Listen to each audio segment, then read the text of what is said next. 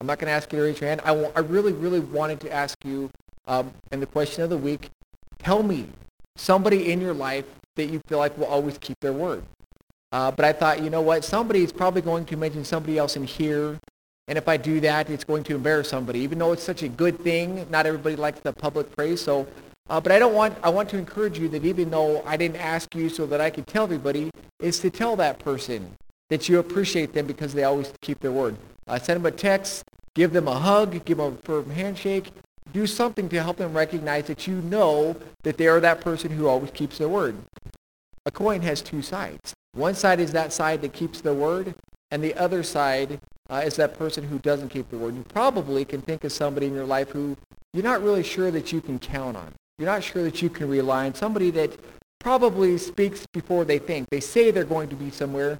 They say they're going to do something, and when it comes down to it, you're left crossing your fingers, you're praying, and you're hoping that that person shows up. Anybody know someone like that? Okay, that would not make a good a good question of the week. So I didn't ask that, and hopefully you don't have to experience that very often in your life, but you know that there's those two kinds of people, the person you can count on through thick and thin, and the person that you always have in the back of your mind, I wonder if this person is going to come through. You know, as much as I don't like people not being committed to something that they say they're going to do, you know, God doesn't like it either. You know, there's a lot of people who tell God they're going to do something, they make a commitment, and they don't follow through, and God doesn't like it either. Solomon, we're going to be looking at in Ecclesiastes chapter 5, verses 1 through 7, a little bit about this. And we have two very simple points to say, but two very difficult points to follow. The first is to think before I speak, and the second is to follow through when I say that I'm going to do something. Think before I say something, and if I say I'm going to do it, I need to make sure that I do it. Solomon is talking to the people, letting them know it's important to be a man or a woman of your word. So Ecclesiastes chapter 5, we're going to start with verses 1 through 3, and the idea is to think before you speak. It says, guard your steps when you go into the house of God. Go near to listen rather than to offer the sacrifice of fools who do not know that they do wrong. Do not be quick with your mouth. Do not be hasty in your heart to utter anything before God. God is in heaven and you are on earth, so let your words be few. As a dream comes when there are many dreams, so the speech of a fool when there are many words. Solomon, he's been to the temple. He helped build the temple. We talked a little bit about how great the temple was in Sunday school the last couple of weeks. And that Solomon's there, I'm sure he's witnessed a lot of things. He's witnessed people, they get excited, and they decide they want to make some kind of commitment, some kind of promise, some kind of vow to God. And perhaps, and these, they could be rash vows. They're not thinking before they're speaking. You know, maybe somebody says, I'm going to give my best sheep. I'm going to give my best cow. I'm going to give my best goat to the Lord. But then later on, they regret it. And Solomon has witnessed that because, you know, when you give an animal to God, I struggle to not feel like it's a waste because you're giving him something that's just going to die. I'm not going to get to eat this. I'm not going to get to enjoy this. But God says he deserves the best. Somebody might have said, you know what, I'm going to give a sum of money to the temple. Someone else might have said, I'm going to accomplish some task. And people get excited and they say that I'm going to do something. But those same people, Solomon watched them make these vows and these promises to God, and then a short while later, he watches these people regret it. Ecclesiastes chapter 5, verse 6a says, do not let your mouth lead you into sin, and do not protest to the temple messenger, my vow was a mistake. They said, hey, I got excited and I'm going to do this. But when it came time for the rubber to meet the road, when it came time to fulfill that promise, they're thinking, wait a second, I don't think I meant what I said. I don't think that I want to follow through. I don't want to sacrifice my best oxen. I don't want to give the best that I have. I don't want to give that money. I got something else that came up that I'd rather give that money to. I don't want to go accomplish that task. It's going to cost me too much in order to go and do that. And this didn't make God happy. If you continue verse 6b, it made God upset. Why should God be angry at what you say and destroy the work of your hands? It doesn't make God happy when those people committed to doing something and then they did not do it. Um, but people were still making vows anyway. Why did these people make these vows? Well, I think some people got caught up in the emotion. They see other people doing it, the temple music's playing, and they just, wow, everybody's involved in this, and I want to give this money, and I want to sacrifice these things, and without thinking, they're committing to doing all sorts of things for the Lord. Some people, I think, might have been trying to appease God. Sometimes we look back at our life and we say, you know what I did back then really, I don't feel good about. I'm going to try to make it right to God by doing something else. And so they make some kind of commitment, getting caught up in the moment. Or some people back then, they might have been trying to make a deal with God.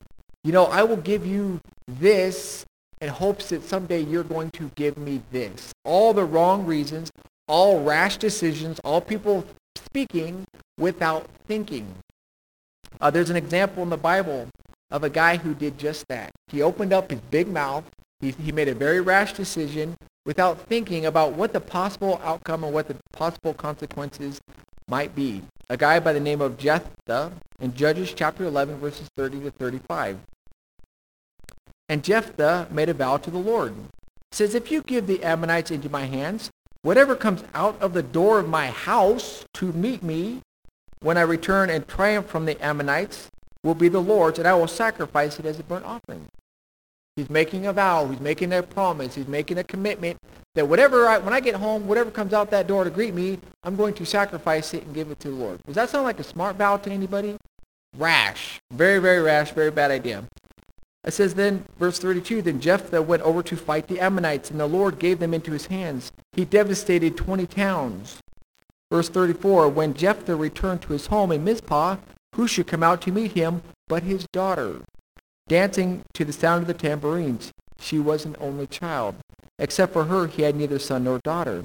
When he saw her, he tore his clothes and cried, "O my daughter, you have made me miserable and wretched because I have made a vow to the Lord that I cannot break." Very rash. I don't know if he didn't expect to come home alive or he was hoping somebody else was going to come out and meet him. But it happened to be his daughter. He did not think about what the possible outcome of making this rash decision would be. And you find down in verse 39, after the 2 months she returned to her father, and he did to her as he had vowed, and she was a virgin. So did he really sacrifice her? There's different opinions from commentaries as to whether or not he actually literally did, which I'd hope that he really didn't, because God was not happy with the human sacrifice. There's the thought that maybe she was going to stay a virgin forever. She was never going to get married, and that was just part of the consequences of his rash vow. You can wonder all day long, and that's not even the point of what I'm trying to get across. The point is he made a rash vow without thinking about what the consequences were going to be. So he's telling these people, be careful before you speak, before you commit to do anything, before you commit to be somewhere, do something for the Lord, make sure you think before you do it. Anyone here ever make a rash vow or a rash commitment and then later on regret it? I have. I have my little blue Ford Ranger. It came with a canopy on the back. Very nice canopy. And if it was blue, it had windows, it was wonderful. Well, I opened up my big mouth and told this missionary friend in America, I'll give you that canopy. Boy, do I regret that. By the time it came back to doing it, I was like, I didn't feel like doing it anymore. I had 10 reasons probably as to why I did not want to do that. But I already told him, and then I had to go and deliver it to him.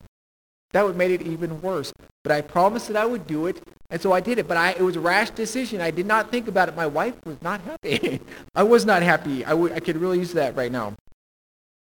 But people do that kind of thing all the time. They make rash decisions. Some people say, God, if you will give me my health back, I will serve you forever.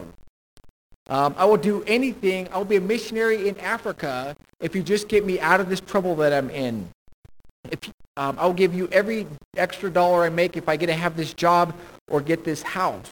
All things people get caught up. They're in a desperate situation. Yes, God, if you will do this, I will do this. But when it comes time to paying it up, I'm not really that interested in doing that. Psalms 15, verse 4 is not a very friendly verse. We read it for part of our scripture reading. It says, who keeps his oath even when it hurts. That's a tough lesson to learn. That I make a promise, and even though it pains me to do this, I'm going to follow through. And it's, I know sometimes we sign up for a situation or we sign up to do something, but we didn't know something else was going to come. We didn't know when I committed to this that something else was going to be an option of before that time came. And so it hurts me to keep the commitment that I had already made. And it's just tough. You make a commitment, you got to keep it. And Solomon is telling the people, instead of this stress, instead of this frustration of making a vow or a promise that I don't want to keep, he says, think before you speak. Solomon tells the people that, let me read a couple verses. He says, guard your steps when you go into the house of God. He says, when you're on your way, guard your steps. Now, when you think of guarding, you think of like protecting yourself as if you're going into a place where there's an imminent danger. If I go into the house of God, I got to watch my steps. It's not really a watch your steps kind of thing, but it's more of watch, kind of like biting your tongue. It's kind of like watching what you say when you get there. Make sure that you're not going to do something that you are later on going to regret. It's remembering who God is when I get here, or when I talk to God, remembering who he is and who I am, and making sure that I am careful and what I say, what I commit to following what God's word says. And he says, guard your steps when you get there. Make sure that you remember who you are in relation to God. But he also says, go to listen rather than to speak. It sounds like people would go into the temple and they would just race in there and they would say whatever came to their mind because they thought it was going to make God happy without thinking about the consequences. And they were making these rash vows. Maybe, like I said, they use it as a bargaining tool. If I give God this, I'm going to give this. Maybe they were trying to suck up to God. Maybe they were trying to impress others. If everybody else here is making commitments and I can overhear it, I'm going to get kind of caught up in the same thing of wanting to do what everybody else was doing. And I think maybe that's what was happening. Somebody else was committing to something, and without thinking of what it's going to cost me, I'm going to commit to the same thing. But whatever their reasons were, whatever they were committing to, the idea seemed to be that they were rushing to the temple and they were talking rather than listening to what God might want them to say. Maybe God didn't want them to commit to this sacrifice. He didn't want them to commit to this amount of money. He didn't want them to commit to this activity, but they didn't pay attention to what God wanted. They did exactly what they wanted, and they regretted making the choice as well. It's tough to listen or to think before you speak. Anybody ever regret saying something that you regretted later? If you have a kid, I want you to listen to this, or because kids say dumb things, okay? And this is a dumb thing that I said. When we first went to Davenport, I was like 9 or 10 years old, so I'm thinking like Caleb's age. We went to the park, and there was one of my mom's new best friends. We were down at the park, and I said something that I regretted because I didn't think about it. She came to the park. She wasn't wearing makeup. I don't know much about makeup. I don't know anything. All I know is her face didn't look the way it did when I had seen her before. And so without thinking, I opened up my mouth and said, "What happened to your face?" That was not a good situation. But thinking before we speak applies to every area of life. I can say something off to my wife. I can regret yelling at my kids. I can commit to some extra work at an extra time at work because I did not think before I spoke. And when it comes to the things of God, we need to think before we speak there as well. Obviously, it's going to be easier said than done. And how do we do that? We guard our steps. We go and we try to think before we speak. We bite our tongue before we just say the first thing that comes to our mind and say to God as if we're going to do it. We're going to put God in his place, and we're going to keep us in our place. The Bible is full of scriptures with how great God is, which ultimately we are not. Romans 11:33 to 36. It says, "Oh, the depth of the riches of the wisdom and knowledge of God, how unsearchable his judgments and his paths beyond tracing out. Who has known the mind of the Lord, or who has been his counselor? Who has ever given to God that he should repay him? For from him and through him and to him are all things.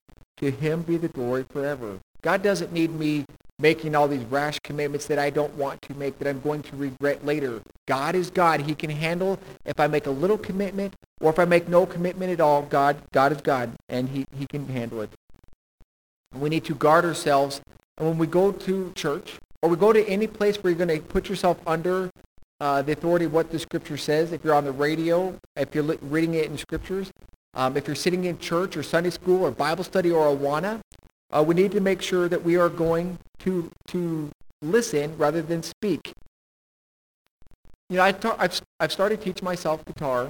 I've been pretty darn faithful to it the last couple of weeks. I was talking to Nicole this week. I said I wasn't going to say this, but I feel like confessing. There's a difference between a resolution and a commitment. Okay, so when I made a resolution that I was going to try to do 4 different things, I did not commit to them, which is good because I didn't keep them all.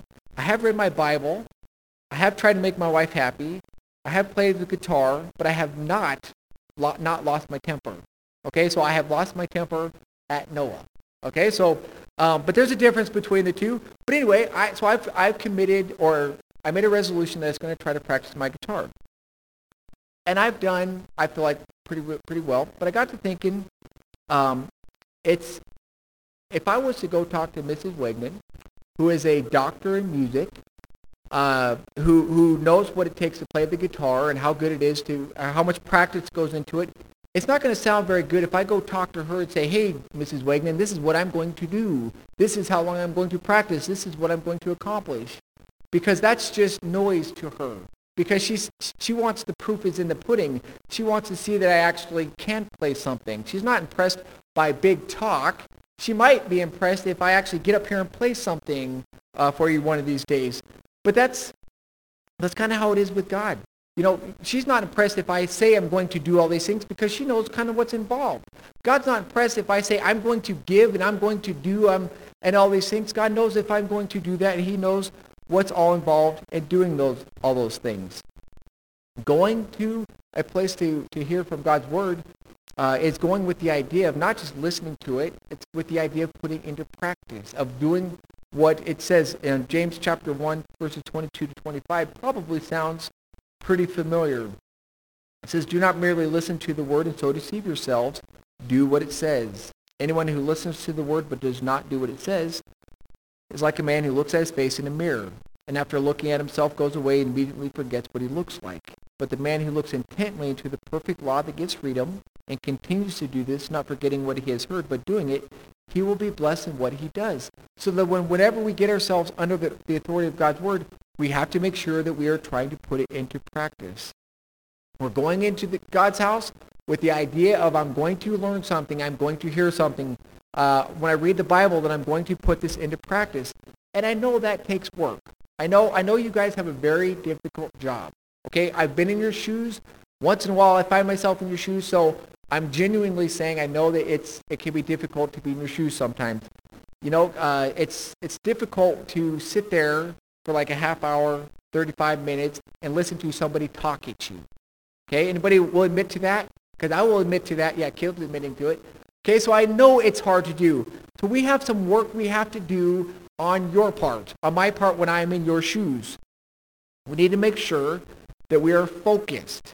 When you're reading the Bible, that you are focused. When somebody's up here talking in this Sunday school class, that you're focused, because your mind, my mind, it likes to wander. What was I supposed to do last night? How many things do I have to do all this week? It's easy for my mind to wander. We have to be diligent the night before. Saturday night is a tough night to go to bed on time, isn't it? Right? Because it's like, oh, Sunday I get to sleep in. Thank you, Taven. It is. I will agree. It is tough to go to bed. But if we're going to come and hear from God's word, or if we're going to go somewhere and hear from God's word, we got to prepare ourselves to make sure we are ready to take it in, that we are ready to listen. Another good idea is this. Open up a Bible and follow along. It might help keep focus on what you are hearing, what the preacher or what the Sunday school teacher is saying. Follow along and limit your distractions. The very best place to be in all of church, to be not distracted. Anybody want to take a guess where that is? Exactly, the front row. And I know that's not a fun place to go. When I was in Bible school, we always sat in the very I guess it was in the very back, and that was where people always came in. And we had little kids, so I understand, and we'd sit there, and the whole service, all I can see is what everybody else is doing. The kids running up and down the aisles, people who are talking, everything completely distracted. Bible school, they challenged us to sit in the very front row. I made it to the second row. Nobody was sitting in the front row, so it was like the front row. And it was like I was completely not distracted anymore. No one had to listen to me sing. I was able to completely hear what the preacher was saying, and I was so much better off. And it's really a great place to be if you don't want to be distracted. But the idea is that you're helping yourself out to hear what God wants you to hear. Going to God's house or going to hear from God's word. I know reading the Bible, it's not a good idea to do that with the TV on. It's not a good idea to listen to music while I'm trying to study a memory verse, right? We got to limit these distractions so we can get out from what God's word says, everything he wants us to get from it. So first thing is we have to make sure we think before we speak. And there's lots involved in that. And the second thing is when you speak, act quickly. Verses 4 through 7. It says, when you make a vow to God, do not delay in fulfilling it. He has no pleasure in fools. Fulfill your vow. Fulfill your promise. It is better not to vow than to make a vow and not fulfill it. Do not let your mouth lead you into sin, and do not protest to the temple messenger, my vow was a mistake. Why should God be angry at you and destroy, or at what you say, and destroy the work of your hands? Much dreaming and many words are meaningless. Therefore stand in awe of God. God is not interested in unfulfilled vows. God's not interested in unkept commitments or unfulfilled promises. God is expecting his people who make their commitments back then to fulfill it. I'm sorry that sacrifice, you said you're going to do that. I'm sorry that it's hard for you to part with old Betsy, but you need to do it. I'm sorry that you have to part with this money that all of a sudden you want to spend on something else. And it's not always easy, but if you say, Psalm is telling them, if you say you're going to do something, it's important that you do it. I got a couple examples of some people who made commitments, who made vows or promises, and they kept them. In Jonah chapter 2, Jonah chapter 2, which I didn't realize this before studying this out, chapter 2, verse 9, he says, but I with the song of thanksgiving will sacrifice to you what I have vowed I will make good. And when he said that, he was in the belly of the fish. He says, I have made a vow and I'm going to fulfill it. It must have been something to do with, okay, God, if you get me out of this situation, I promise I will go to Nineveh and I will tell them whatever you want me to tell. And Jonah 3, find out that that's exactly what he did. He didn't appreciate the outcome, but he kept his vow that he said he was going to fulfill. In 1 Samuel chapter 1, verse 11, there's a gal who made a commitment to God. She made a vow and she decided to keep it. And this is Hannah. And it says, and she made a vow saying, O Lord Almighty, if you will only look upon your servant's misery and remember me and not forget your servant, but give her a son, then I will give him to the Lord for all the days of his life, and no razor will ever be used on his head. She wanted a kid that bad. She said, God, if you give me this kid, I will turn around and give him right back to you. Verses 24 to 28. It says, after he was weaned, she took the boy with her, young as he was, along with a 3-year-old bull, an ephah of flour, and a skin of wine, and brought them to the house of the Lord at Shiloh. So what she did, she begged God for this baby. If you give him to me, I'll turn around and give him right back to you. Now I wanted to ask you a question. How easy do you think that was for Hannah? Even my kids on the honoriest days, I wouldn't want to say, okay, all of a sudden, here I'm going to give you to somebody else to raise and to take care of. She was desperate for a son. She made a vow, kind of sounds like a rash vow to me. I'm like, I don't know what's the point of having this kid if you don't even get to keep him. But she said, I made this commitment, and I'm sure it broke her heart to give him up. But she said, I made this commitment to the Lord, and so I'm going to keep it. That's all I'm saying. If you make a promise, if you make a commitment to the Lord, make sure that you follow through. But I think it's also important that if we make a commitment to do something for the Lord, we follow through with it as well, keeping our words to others. Because we are a walking testimony by everything that we say, by our attitudes, by our response to situations, but also to our commitment level as well. You probably have too, but I've worked with a lot of committed people in my lifetime. People that when I was going through thick and thin and I needed somebody there for me, I could call on them every time they would be there. And that was my dad is one of those people. And I've seen it in like multiple areas of his life. When I was back in Davenport and I was working on my house, if he said he was going to be there, he was. When he said he'd be at church to help somebody with something, he was there. The camp that we used to go be a part of, they always needed help, either as a speaker or as maintenance kinds of things. I always knew my dad was going to be there. I had no doubt whatsoever. If he couldn't make it, I knew it was because of something outside of his control. Have you ever worked with or been around people who are not committed? I've already mentioned this before. I have, and it's one of the most frustrating things in the world. And I know that people are not perfect, and I don't try to hold them to a standard of perfect. But my goal is to try to be committed. If you ask me to do something, I try to make sure that I follow through. Throughout ministry, I've known a lot of people who they spoke, they got excited about doing something, and that they didn't do it. I was a VBS coordinator, and I had this gal that said, "Hey, I'll do crafts." Pretty darn big job, right? Anybody here ever do crafts, don't want to do that again? She said she would do this, and then at the last minute, guess what I'm trying to do? I'm trying to find another craft person. I had to drag my sister from Idaho to Washington for a whole week to be my craft person, because at the last minute, I needed help because this gal did not keep her commitment. I've had in youth group where I've had people say, "Hey, I want to do the youth group lesson." Okay. And they show up, and they didn't have a lesson together. What am I supposed to do at that point? That's pretty difficult. Or a guy who said he'd do the games, showed up late, didn't have a game ready, which fortunately I knew these people well enough that I had backup plans. I came up with a lesson just in case. I had game ideas just in case. But I shouldn't have to do that. I remember at this camp, a thought just came to mind. There was a speaker for camp. This is like I was like 20 years old. I was preaching at this little church of the Wildwood.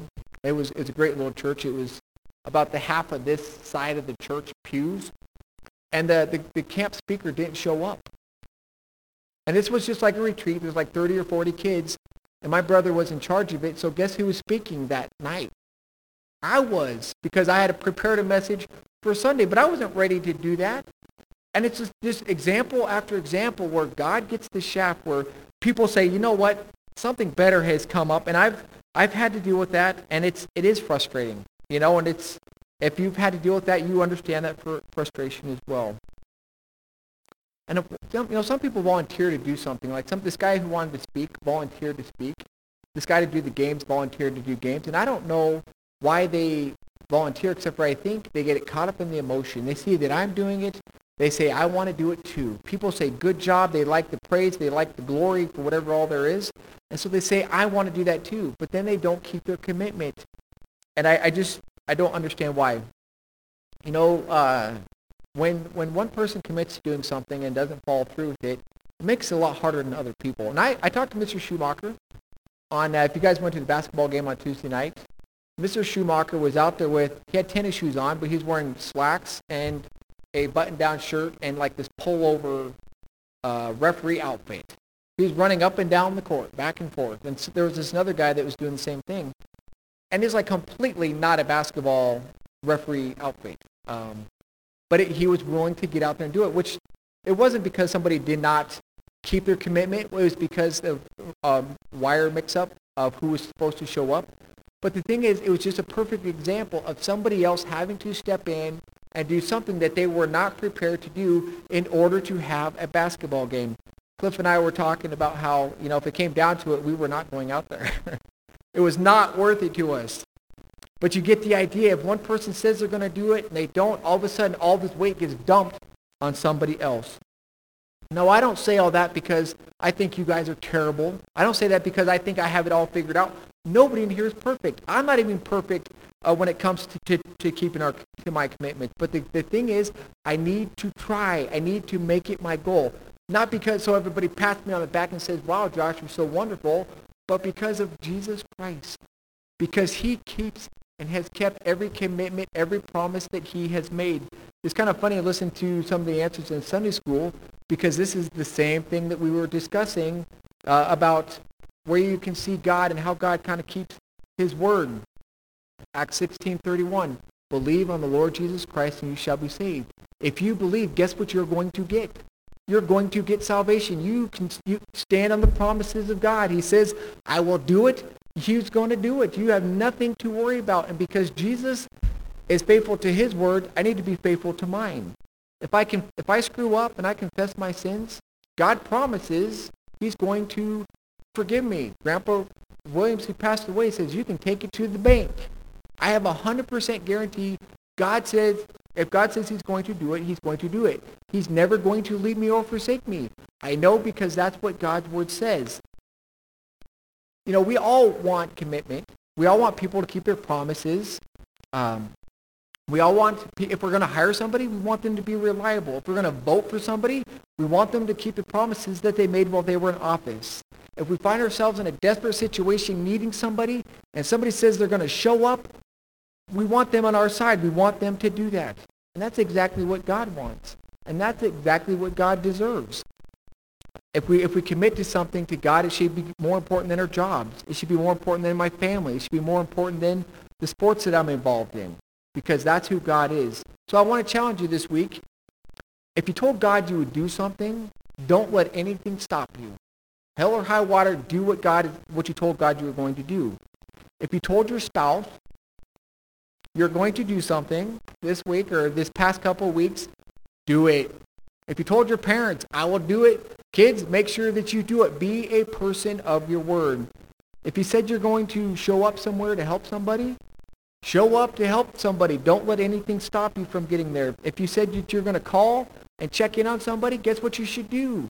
Call and check in with somebody. If you said you're going to give financially to support somebody, make sure that you give financially to support somebody.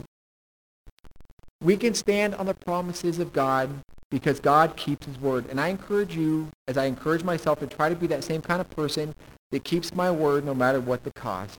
God is faithful to keep his word, and we need to be faithful to keep ours. Let's pray.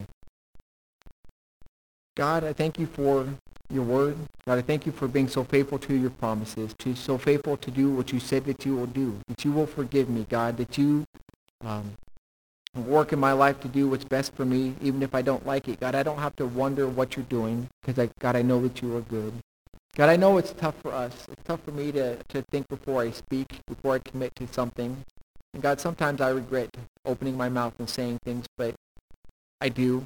I just pray that, please, God, if I make a commitment, that you would help me to keep it. And if I've made a commitment in the past that I haven't remembered, God, please bring that to mind so that I am being a man of my word. And if for us, God, as we commit to each other, as we commit to you, God, help us all to commit, to be faithful to fulfill the commitments that we made. Thank you, God, for being so good and being so true to your word. Thank you that we can stand on your promises. In Jesus' name, amen.